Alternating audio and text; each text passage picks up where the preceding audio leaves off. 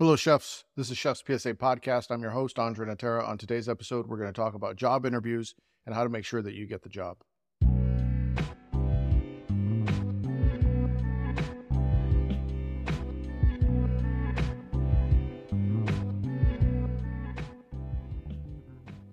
Mom deserves the best, and there's no better place to shop for Mother's Day than Whole Foods Market. They're your destination for unbeatable savings, from premium gifts to show-stopping flowers and irresistible desserts. Start by saving 33% with Prime on all body care and candles. Then get a 15-stem bunch of tulips for just $9.99 each with Prime. Round out Mom's menu with festive rosé, irresistible berry chantilly cake, and more special treats. Come celebrate Mother's Day at Whole Foods Market.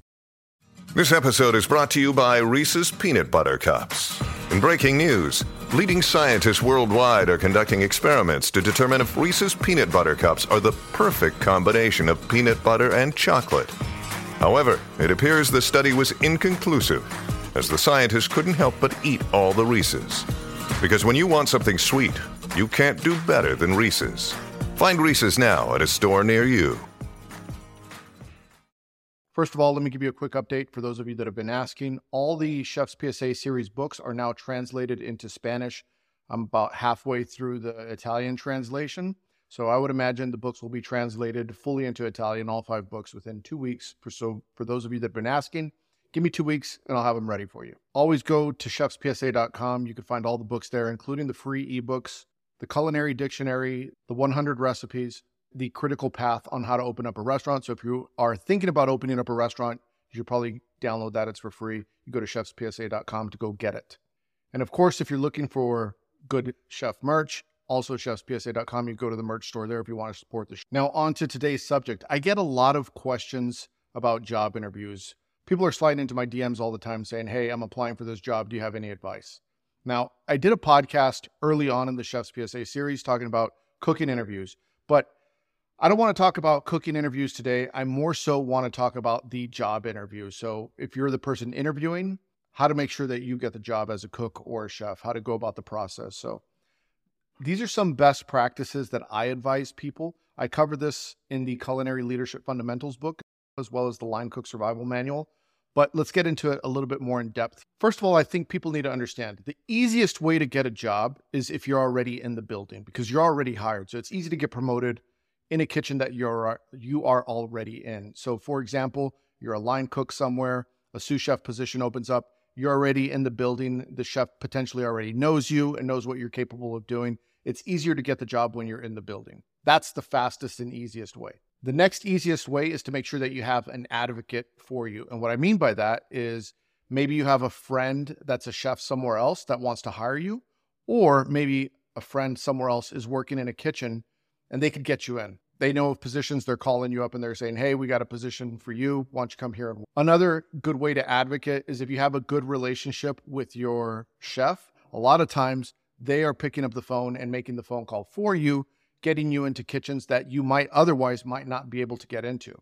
And we often talk about surrounding yourself with the best cooks and chefs and working in great kitchens. Now, one of the reasons why that's super important to work in great kitchens is because a lot of times when you are in those great kitchens and it's time to go, they're picking up the phone and saying, hey, I have someone that's moving to your city. Do you have anything for them? And it's a great way to get your foot in the door in restaurants, high-end kitchens where otherwise they might not give you much consideration. So having an advocate for you is really going to be the best way to get into another kitchen. And this also goes into something that I say often, don't burn bridges because you never know when you're going to have to cross them. Make sure you leave on good terms with your chef, give a proper notice, whatever that may be. Some places it's 2 weeks. Some positions I advise giving more than 2 weeks.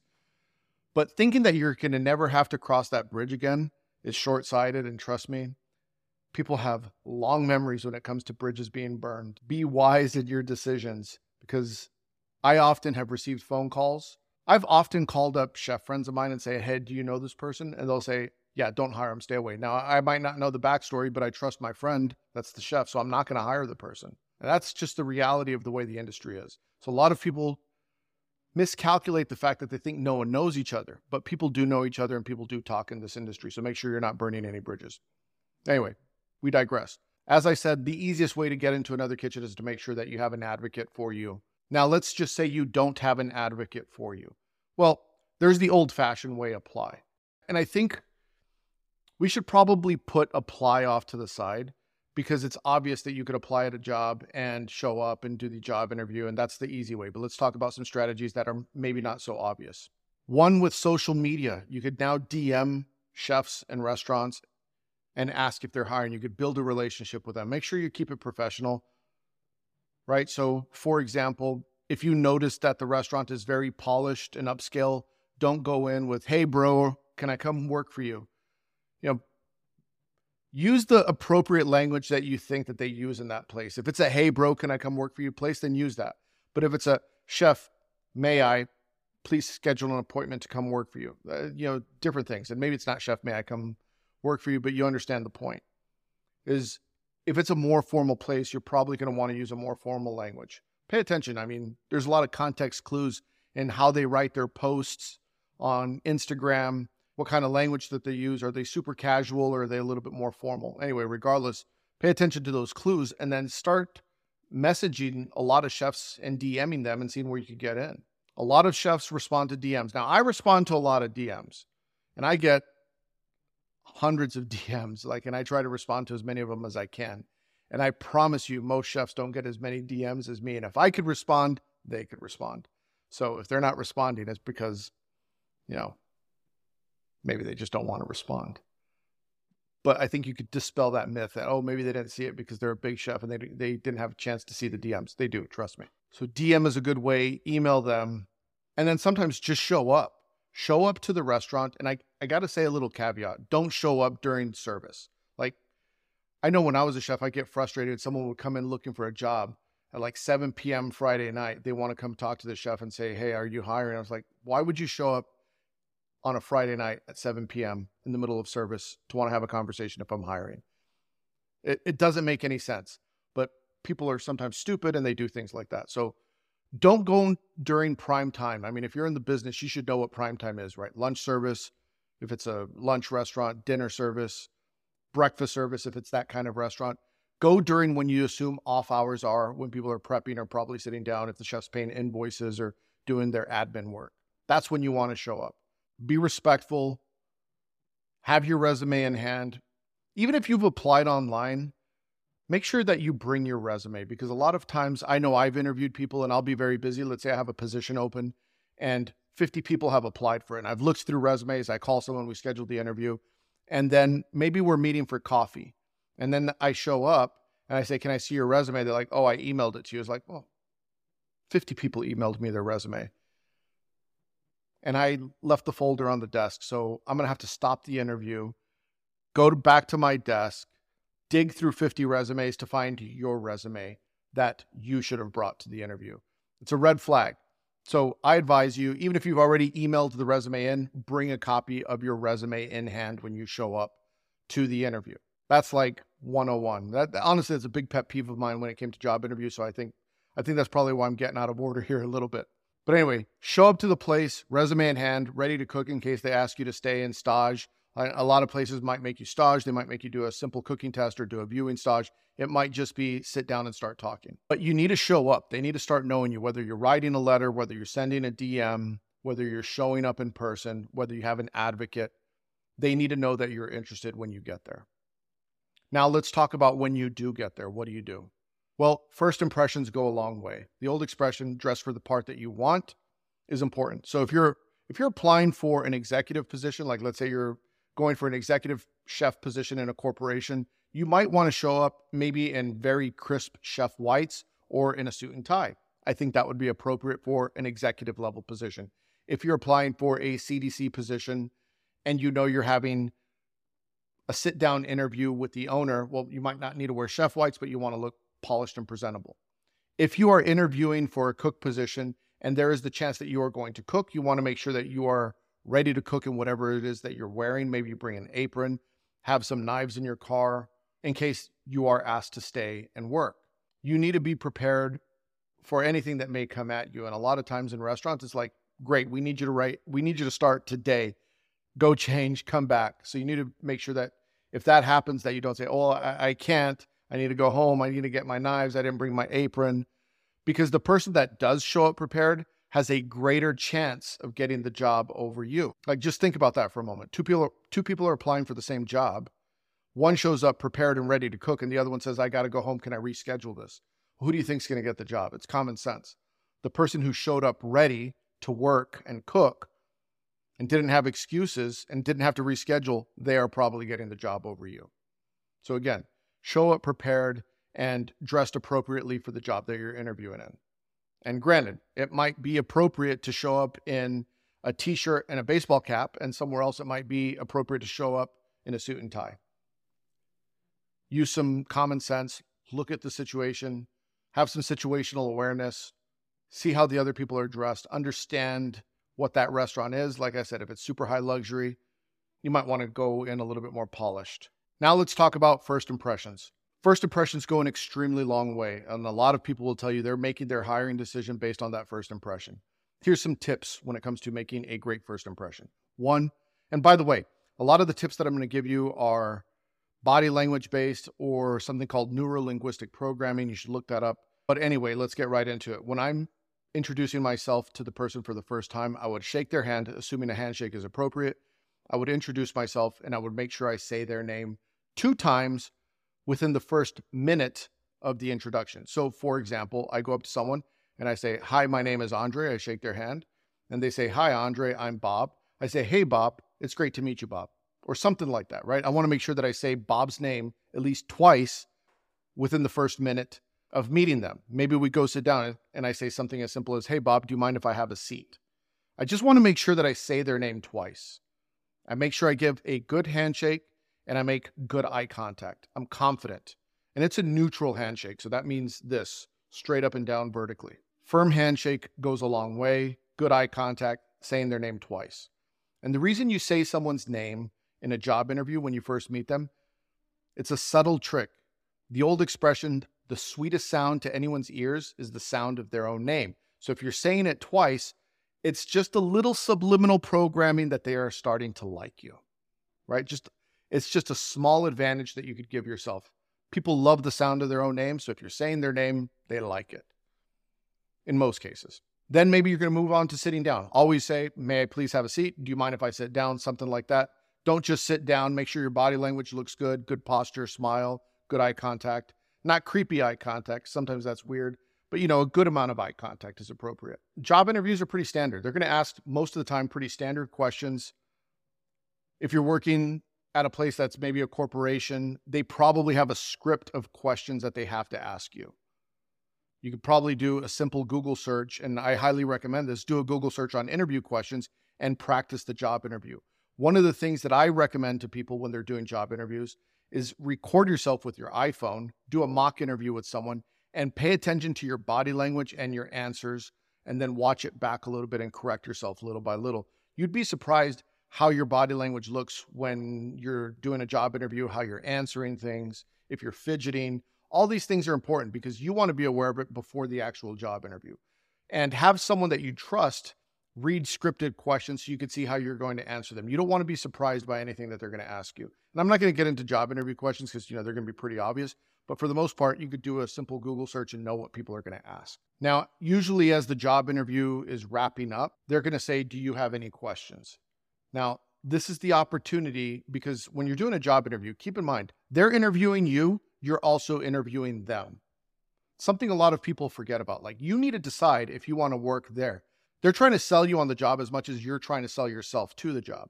So make sure that you have good interview questions so you understand what it is. The worst thing you could say, and this used to annoy me to no end when I'd ask someone, do you have any questions? And they would say, nope, you've answered them all. I'm like, I answered all your questions?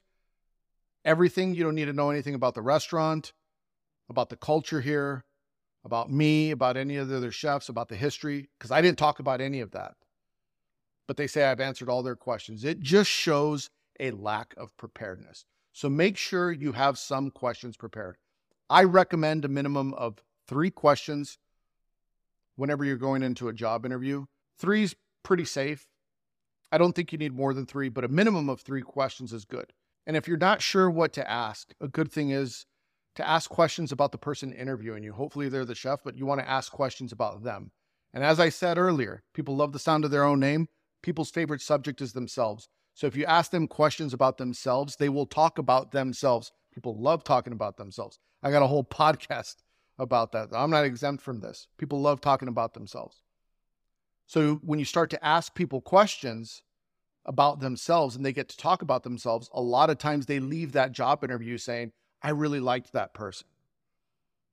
And maybe you didn't say anything. It's just that they got to talk about themselves the entire interview, which is a good thing. So you got to play into their ego a little bit, right? Because everyone's got an ego to a certain extent, right? So you want to feed into that a little bit. Ask them questions about themselves. Their favorite subject is themselves. So don't forget that. One other quick tip. Make sure you know who you're interviewing with and make sure you've done your due diligence on the restaurant and the person that you're interviewing with. Know who they are. Know where they've worked. It shouldn't be that difficult to find out who the chef is of a restaurant and get a little bit of their history. I mean, it's 2023. We have the internet. We have social media. You should be able to find out. There's nothing worse than someone that's saying that they want to work for you, but they don't even know your name or anything about you, right? As we talked about the ego of the chef, they don't want someone to work for them. They don't even stroke their ego a little bit during the job interview, because I guarantee you someone else is that's interviewing after you. So why not give yourself a small competitive advantage when it comes to this? Then when you're wrapping up the interview, you always want to thank them for their time, shake their hand, make good eye contact, and then ask the question, what should I expect for the next steps? This at least leaves the conversation open to, okay, we got other candidates to interview, or we're going to send you a survey to fill out, or you're going to schedule a cooking interview, or you're going to interview with this other person. Whatever the case may be, at least you understand what the timeline may look like for the next steps and what to expect. Ideally, hopefully, they let you know that you don't got the job if you don't got it, so you can move on. But I'll tell you, as someone who's hired a lot of people, sometimes that interview process could be long, especially when you're talking in corporate environments and things like that. You might have to go through several interviews, like it might be the chef, the sous chef, the HR director, the general manager of the hotel, or something like that. In other places, it might be you could start now. A lot of places make you do a background check and all these things. So it could be a lengthy process, or it could be an extremely short process. With all that being said, that should not stop you. If you are looking for a job, don't just put all your eggs in one basket and wait. If they say, we'll let you know, and you're waiting, it's been 3 weeks and you haven't heard, you should be applying at other jobs. They might not be getting back to you. That happens. They might have sent you a rejection email that went to your spam folder. I don't know. But the fact of the matter is, you cannot wait. If you are looking for a job, you need to be relentless. Someone asked me the other day, I want to work in a great restaurant. I said, well, okay, well, Google all the great restaurants in that city and apply to all of them. DM all the chefs. One of them is going to get back to you. You might get a lot of no's, but all you need is that one yes to get in. So you can't just apply at one place and then fingers crossed, let's hope it happens. It doesn't work that way. You want to make sure that you increase the likelihood of you getting the job that you want because you've applied at multiple places. So if you're looking to get into a certain level, you would apply at all the places that are at that level versus just one restaurant, wait for a yes or no, and then go to the next place. No, try and get into as many as you can, right? Make sure that you're upfront about your salary and your expectations, what you can and can't work, because there's nothing more annoying to an employer than if you say, I have open availability, and then as soon as you start, you say, I don't, and I need this day off. Or you agreed upon a salary, and then you get there, and then a couple of weeks later, you say, actually, I need a little bit more money. You want to make sure that all that is open and transparent in the beginning phases, not just for you, but it's also respectful for them, right? Like I said earlier, you don't want to burn a bridge. In a lot of places, they might not be able to give you an increase for 6 months to a year later. So as you are accepting that salary, you need to make sure that you're okay with it. You need to be willing to live with that salary for a minimum of a year. If not, then you need to speak up. If not, you're going to resent them, and they are also going to resent you for not speaking up. So make sure that you are transparent with that and upfront early on. Some other things that I do is I send a follow-up email, or I will write a thank you card. A handwritten thank you card sometimes goes a long way. And like if I went to an interview and maybe I did a panel interview, and I've done this in the past, I was panel interviewed by several people. I got all their names, and I wrote each one of them an individual handwritten thank you card. Handwritten, I think, goes a lot further than a follow-up email. It's just more personalized, and not a lot of people do it. So you want to do little things that will get them to remember you. I advise people sometimes bring them a gift. Find out what their favorite chocolate is. And if you're doing a cooking interview, say, I brought this for you because I knew you liked whatever. Or I brought you a gift from home. Like, for example, let's say you're interviewing from one city to the next, and you say, this is our local olive oil that we serve at our restaurant. I wanted to bring you a small gift. And anyway, it's a small gift, but they're going to remember you. These little things go a long way, because when you're interviewing for a position, it's what can you do that's going to stick out from the competition. I tell people all the time, you don't have to be the best candidate for the job. You just have to be better than the other person applying. That's it. You don't know who else is applying. You might be the best candidate for the job based off the people that are applying. So a lot of people sometimes are intimidated to apply for a job because they think I'm not good enough for it. I was on the phone with a friend of mine the other day who's looking for a chef for a very great place where they are at. Like the kind of place that it's like, you got to be pretty high level and high skill to work there. And they're asking me if I know anybody because they have one applicant. And I thought to myself, whoever comes in that's just better than this other applicant, they're going to get the job. And it's a dream job that most chefs don't think about. But a lot of times people look at positions and they think, I'm not qualified for that. I couldn't get it. But they might not know. They might be one of two candidates and they're better than the other candidate. So they might be getting the dream job that they were just too afraid to apply for. Trust me, it happens way more than people realize. A lot of people get the job because they are the best available candidate and they might not be ready for it. So create your opportunities is what I'm saying, right? The person who takes action has every advantage over the person who is afraid to act. And the last thing I'll say, if you do happen to get rejected for the job, make sure you maintain professionalism with them because you never know when you may cross paths again. And let them know, say, even though I didn't get the job this time, please keep me in mind because I would really want to work for you in the future if a position ever opens up. Because you never know, that person that got the job instead of you may last a week. Trust me, it happens. They get there, they decide they didn't like it, or they turned out to not be a great employee and they're gone a week later. And then you're getting the phone call and saying, are you still interested in the job? So make sure you keep the doors open, don't burn a bridge, and you'll have many more opportunities available to you. Anyway, that's it for today. Thank you all very much. If you're watching on YouTube, make sure you hit the subscribe and the like button. I appreciate it. If you're on Spotify or iTunes, make sure you leave 5 stars. Nothing less than 5 stars. Only good people leave 5 stars. So if you're not leaving 5 stars, well, clearly you're not a good person. Anyway, go to chefspsa.com. You can get everything there, the books, the merch. Thank you very much. Hit the porno music.